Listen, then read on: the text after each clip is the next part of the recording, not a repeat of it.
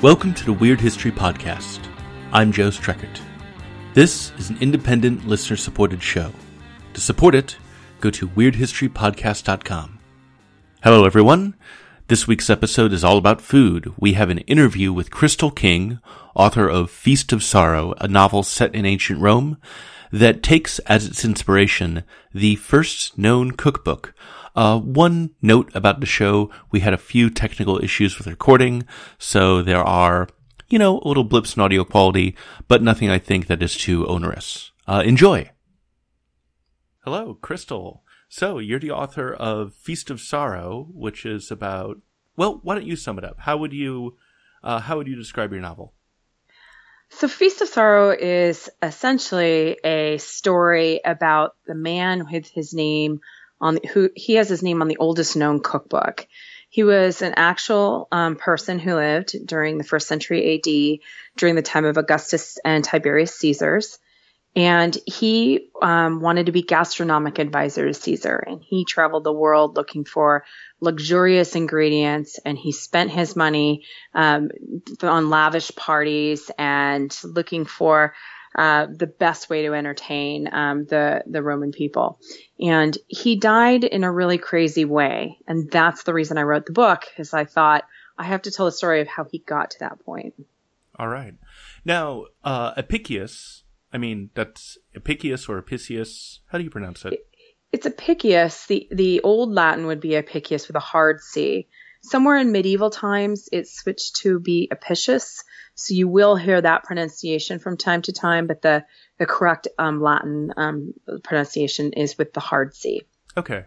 He's the guy who has his name on the book, but he's not the narrator of the story. Can you tell us about the narrator? Yeah, so I knew that with the ending of the book and how Apicius died, that I couldn't tell it from his point of view, because then it would ruin. You would know what he was planning and thinking and what happened. So I needed somebody else to tell the story. And what I found is that it actually was good, because it allowed me to give a lot more insight into the character that in the book of Apicius. And so Thraseus is a Greek slave who was purchased at the very first page of the book for an extraordinary amount of money, because he was well known for his cooking, even at a very young age, in the household of a different master. And Apicius hires him to help make him famous. And that's essentially what Thraseus does over the course of the book. That role that the narrator plays, Thraseus, basically being a private chef for this nobleman. I don't know if you could really call somebody in the Roman Empire a nobleman yet, but was that an actual role that slaves would have played in the Roman Empire? So there were many, many different kinds of slaves actually in the Roman Empire, and slavery is very different than what we think of in America, because we tend to understand more about how black slavery in America was during the time. But in ancient Rome, slaves came from all over the world, and they were usually from countries that had been conquered, and they would bring those people back into Rome. And the Roman slaves could work in the fields, they could work in the salt mines or in other types of mines, but there were also household slaves. And household slaves tended to lead a little bit easier of a life. If you were working in the salt mines at the age of 20, your life expectancy was a couple years. But if you were working as a house slave, your life expectancy could easily be 40, 50, 60 years old, depending on your treatment while you were there. And you could also become a freed person at the age of 35. And when your masters, actually, most of them, would give you what you would call a peculum. And a peculum is essentially like an allowance that you would earn over the course of your slavery. And your master would keep that for you. And the peculum would be used essentially to help buy your freedom at the age of 35. And not everybody was able to purchase their own freedom. Your master had to approve it. But once you did get your freedom, either because your master had given it to you or you were able to purchase it, you became a full citizen of Rome. So it's a very different kind of way to look at slavery, or not necessarily a slave for life. And many slaves stayed on with their masters afterward and continued to work for them. And some of them married their masters and became like family. So it was a different scenario. Yeah, I guess I was surprised, as somebody who was more familiar with American slavery, that the main character is literate and skilled, and he also seems to be fairly educated. And do you know if that was unusual at all, or was that kind of like an invention for the sake of making a fictional character? No, I think that there were definitely slaves that were educated, particularly if they, if it would make them more valuable in their sale for other reasons. And it really depended on the households that they lived in. There were certainly slaves that taught the children of the masters, for example, or that became scribes. So it was very possible that you could have an educated slave. And also slaves often lived in multiple places or had their education before they became slaves in some cases. I would say the majority of the Roman population and the plebeians, the plebs that which we often think about when we think of ancient Rome, they probably did not read or write. But certainly, if you were well born, you were taught how to read and write. So if you were a slave in a household that had books, there was a possibility that you might be able to have had the opportunity to learn to read and write. All right. I wanted to talk about Roman cookery. By the way, one thing that I really appreciate about your book is that it is something about the Roman Empire and does not have military history as its focus. Yes, that is, or it's not a mystery either. Those are the 2 books that are out there, really, or romance. They're like romance, mystery, or military. Right. I really appreciated reading something set in that time period, but had kind of a window into maybe more everyday life. How did you come to that topic? How did you get into ancient Roman cooking? Well, I was writing a different story about a contemporary chef, and he had this magical set of knives that had been passed through the centuries. And I needed an origin story for those knives. And so I came across an anecdote about how Apicius died in a food history book that I was reading on banquets. And I thought, okay, that's my story. I'll start writing that. And I wrote a scene, and I thought, this is so much more interesting. I'm going to write that story instead. And I had always loved ancient history and I was a big fan of reading food memoir and food history books.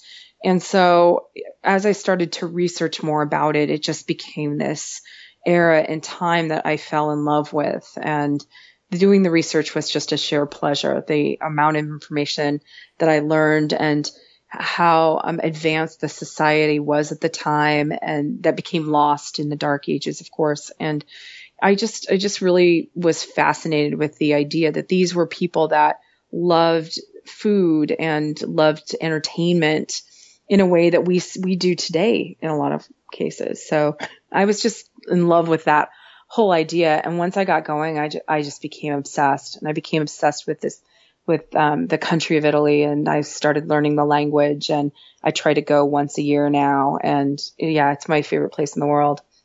All right.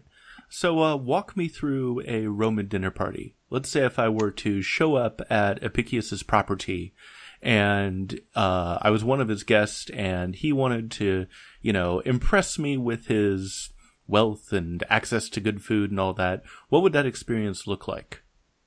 So a typical dinner party would be nine people at the couch, not the table necessarily.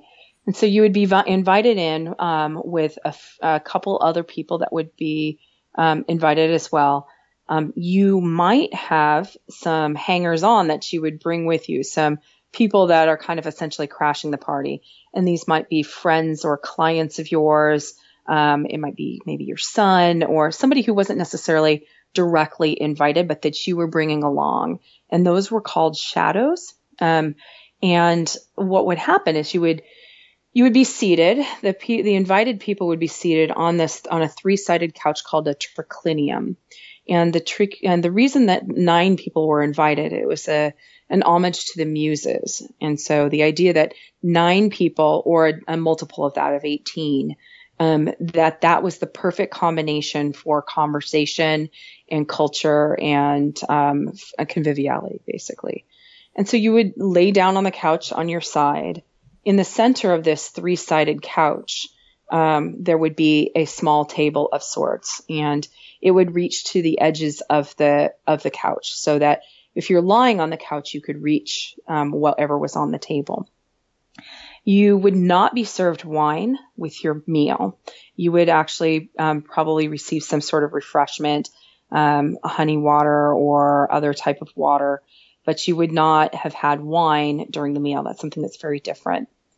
Your meal would have consisted, very much like it does today, in fact, of 3 courses. And the ancient Romans were the ones that started that tradition for us, of the idea that you would have 3 courses. But they would start essentially with almost kind of an amuse-bouche of sorts, where you would always have eggs to start. You would begin your meal with a dish of eggs, maybe hard-boiled eggs, a frittata, or some sort of other type of egg dish. And there might be other accompaniments, cheeses and olives, and maybe some other types of savory treats that would be served.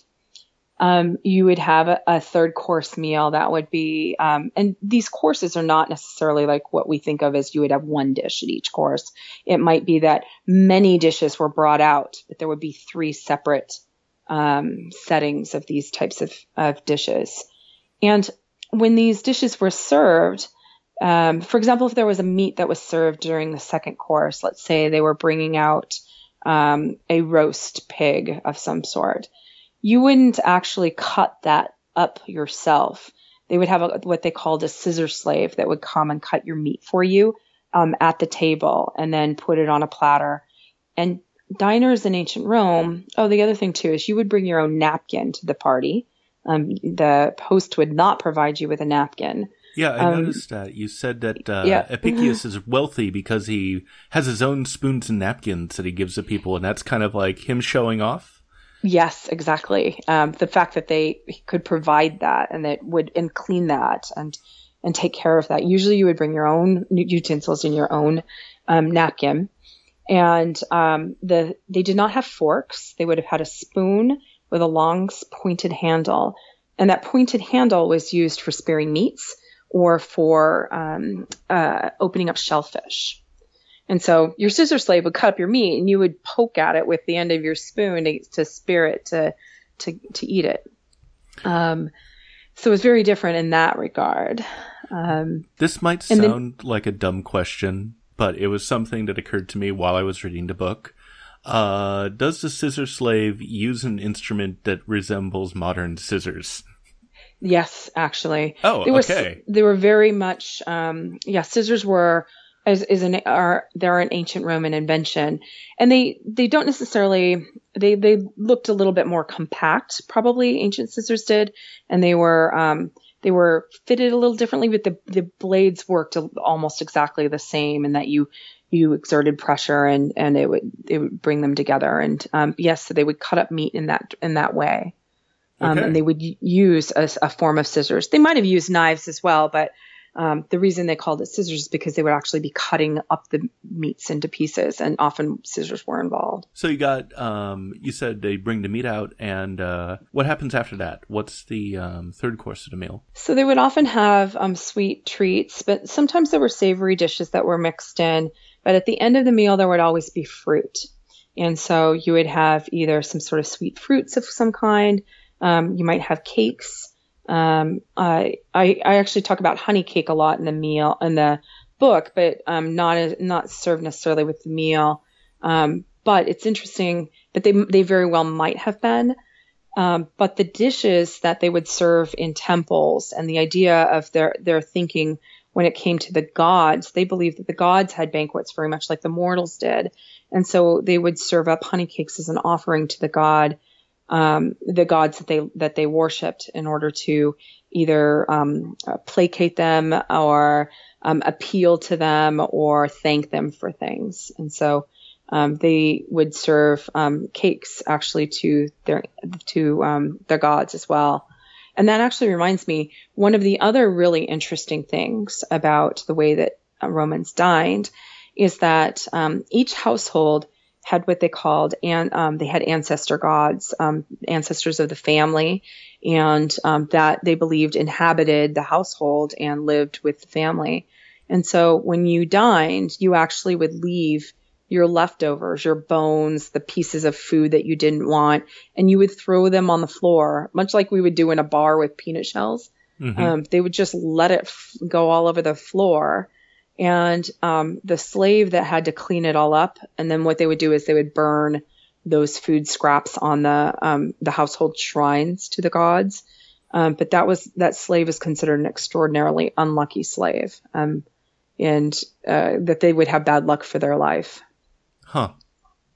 And you would have to be, they would probably clean it up before you stood up, I would imagine. Otherwise you'd be walking through a bunch of grody food on the floor. So we're talking about really fancy stuff, really high-end stuff. One thing that I was curious about is what would the more, everyday plebeian Roman, what would their access to nutrition have looked like? Especially in terms of like protein, how much of that would they have actually eaten on a daily basis? So the average Roman really did not have access. They didn't eat meat that often, to be honest. Their protein probably would have come from things like olives and olive oil based type foods.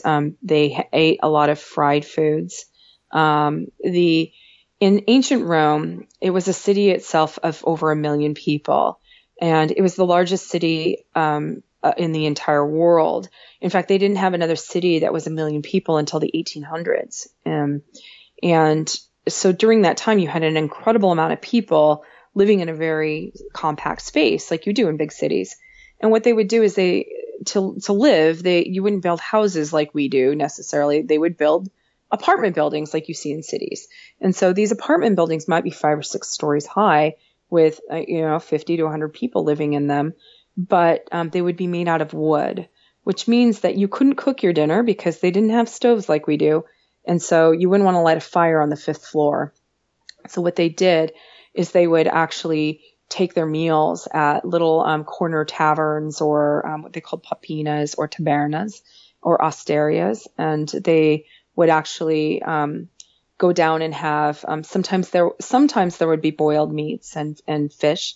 But for the most part, it was fried foods. It was lentils. It was soups of barley gruel. They were a lot more simple types of foods, and some fruits, limited fruits. They didn't have citrus, for example. It would have been more grapes and apples and plums, that kind of thing. Okay, so are we talking about frying things in olive oil? Yep. Oh, exactly. Wow. Yeah, and fried foods. They were the first people to love fast food. Fried fast food was very common. Donuts were an ancient Roman dish, essentially.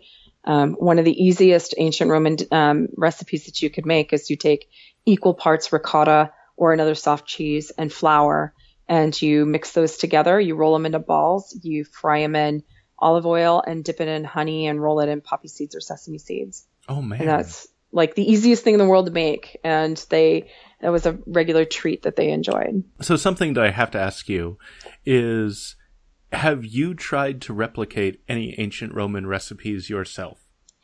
Many of them, actually. Okay. Yeah, my husband and I make all sorts of things often, actually. There's a Parthian chicken recipe that we've modified from food historian Sally Granger that we love, and we make it all the time. And then we started out actually by taking other recipes that people have created, because there's many other historians that have recreated these recipes. People like Francine Sagan in her cookbook, Philosopher's Kitchen. Mark Grant has a book called, I think, Roman Cookery. There's just some really good, books out there that have a lot of recipes. And we started with that. My husband loves to cook, so I got a good companion in this process. And but we soon realized, let's do this on our own. Let's take the Latin translation. We don't neither of us speak Latin, but let's take this list of ingredients in these extraordinarily rudimentary directions and figure out what we would do with them. And so we've created dishes like sweet and sour dill chicken and dishes for duck, mustard beets. There's I actually spent a great deal of time over the last few weeks working on an interpretation of Roman honey cake, which has been a lot of fun too. If using only the ingredients that would have been available in ancient Rome, how would I make a modern honey cake that would appeal to people? So it's been a lot of fun to actually try to make these types of recipes. Excellent. So one of the things I'm curious about are things like measurements, temperature, and time. Now, obviously, they didn't have things like the timekeeping devices that we have now. So how are those things talked about in an ancient cookbook? So they weren't, actually. Oh. What you might get is most of the recipes that are written down from ancient times all the way into probably the Renaissance, often what you would have is a list of ingredients and maybe a few directions. So mix this together or put it over a fire, and it would be that kind of instruction. Sometimes you'll get a little bit more detail, but very rarely are you given any kind of measurements or cooking times. There may be some instructions in some cases on the kind of vessel that you're supposed to cook it in, but in ancient times that wasn't really true. But these recipes weren't written for somebody like you or me that's going to go home and cook it. They were written for somebody who worked in a kitchen, would have known what to do. They just needed to know enough about the ingredients and the rudimentary bits of it. And then they would just make it up or do what they needed to do because they already understood what was intended in that recipe. You just reminded me of cooking shows like the Great British Bake Off, where they get instructions like prepare the pastry, and that's all it says. Yes, it's that very much that same kind of thing. Exactly. All right. Something I also want to ask, as somebody who grew up making pasta in the kitchen with his mom, is there any kind of through line one can make between modern Italian cuisine and ancient Roman cuisine, or is that too much of a stretch to try to connect the two? I think you certainly see some dishes that are probably similar or that still, but I would say not even necessarily Italian, but that actually extended into other cultures. So, for example, that honey cake I was talking about, the ancient, basically Jews still eat honey cake, particularly at Rosh Hashanah. That's something that they love to eat at that time of year. It's like fruit cake is to Christians at Christmas time. So that's something that survived. French toast is actually an ancient Roman dish. There's a recipe in the Apicius cookbook that is almost exactly like the French toast we eat and love today. And we wouldn't have think of that as Italian, but there's certainly dishes like tapenade and some of the meat dishes. There's some vinegar types of foods cooked in vinegar that probably are reminiscent of that are common in Italian cooking today. That are probably reminiscent of some of these ancient dishes. I would say that there's definitely some lines that go up through the Italian cooking of today, but they just didn't have the same kinds of ingredients. So, for example, lemons weren't available till the 3rd century. Tomatoes weren't eaten until until after the Renaissance, because it was a nightshade vegetable. They believed it was poison. They didn't have a lot of the same things they didn't have pasta. So some of the things that we think of as very common in Italian cooking today just didn't exist back then. Although you did see flatbreads that probably did end up being the precursors for cooking. And there were layered dishes that probably were the precursors for lasagna. Yeah, I've looked into the history of pasta, and there's some debate about whether certain things, as they're described, actually count as pasta, right? Or whether it's just like very flat bread. Yes. Yeah, that's probably a good way to think about it, because there were things that probably could have been considered sort of pasta-like, but they don't really resemble the pastas of today. But yeah, so there's a recipe actually for an Apician patina or patina, and it is really a layered dish. And there's this thin bread-like substance that actually is in between the layers, but it's not what we would consider pasta today. It's more like a very thin cracker pastry that actually would have lended starch to the dish. Okay. So this might be a little goofy or whatever, but I kind of wanted to close out with an example that maybe people could do themselves. Is there an Apicius recipe that you recommend to people, or that you would want to recommend to listeners that they could maybe try out on their own? Yes, there's actually a couple on my website at crystalking.com. The Parthian chicken dish is there. And I believe there should be a couple other recipes there, but I know the Parthian chicken dish is there. And I do post recipes from time to time in other places. And also on my website, if people want to sign up for my newsletter, I send out an ancient Roman recipe every month on my newsletter. And the one that I'm sending out this upcoming month is actually a recreation from Katie Parla, who is a Italian food historian and travel blogger. And she has a spaghetti with anchovy sauce, which is actually the fish sauce. The colatura is what they call it today, but it's essentially with the garum, the fish sauce of the ancient past. So it's very delicious. Excellent. Well, I'm all curious now. I think I'm going to try to make that Parthian chicken. It's so good. It's super easy to make. You just mix a bunch of ingredients together, throw it on the chicken, and then you let it cook. We make wings out of it. I've made it at parties many times. It's so delicious. All right. Excellent. Is there anything that we didn't get to that you want to speak to? I would say the one thing I didn't mention is at the end of dinner is when you would drink your wine. And so the ancient Romans would have a what they called a symposium afterwards, where you would have wine and entertainment, and your wine was always watered down, because they had wine that might be very, very old and sludgy. So you'd have to water it down and spice it up. And that was the other thing. Ancient Romans might have brought their own spice mix to parties or to dinner, because everybody spiced their wine to make it more palatable. And of course, the spices that you might like might be different than the mix that I might like. So therefore, people would bring their own spice mixes to parties. So I just think that's so interesting. Okay. So it always ended with spicy wine or spiced wine. Spiced wine, yes. And there would be a magister of revels, essentially, who would decide the course of conversation and how much they could talk about certain topics. And then he would also help make sure that people didn't get too drunk, or they got the right amount of drunk. So, okay. Yeah.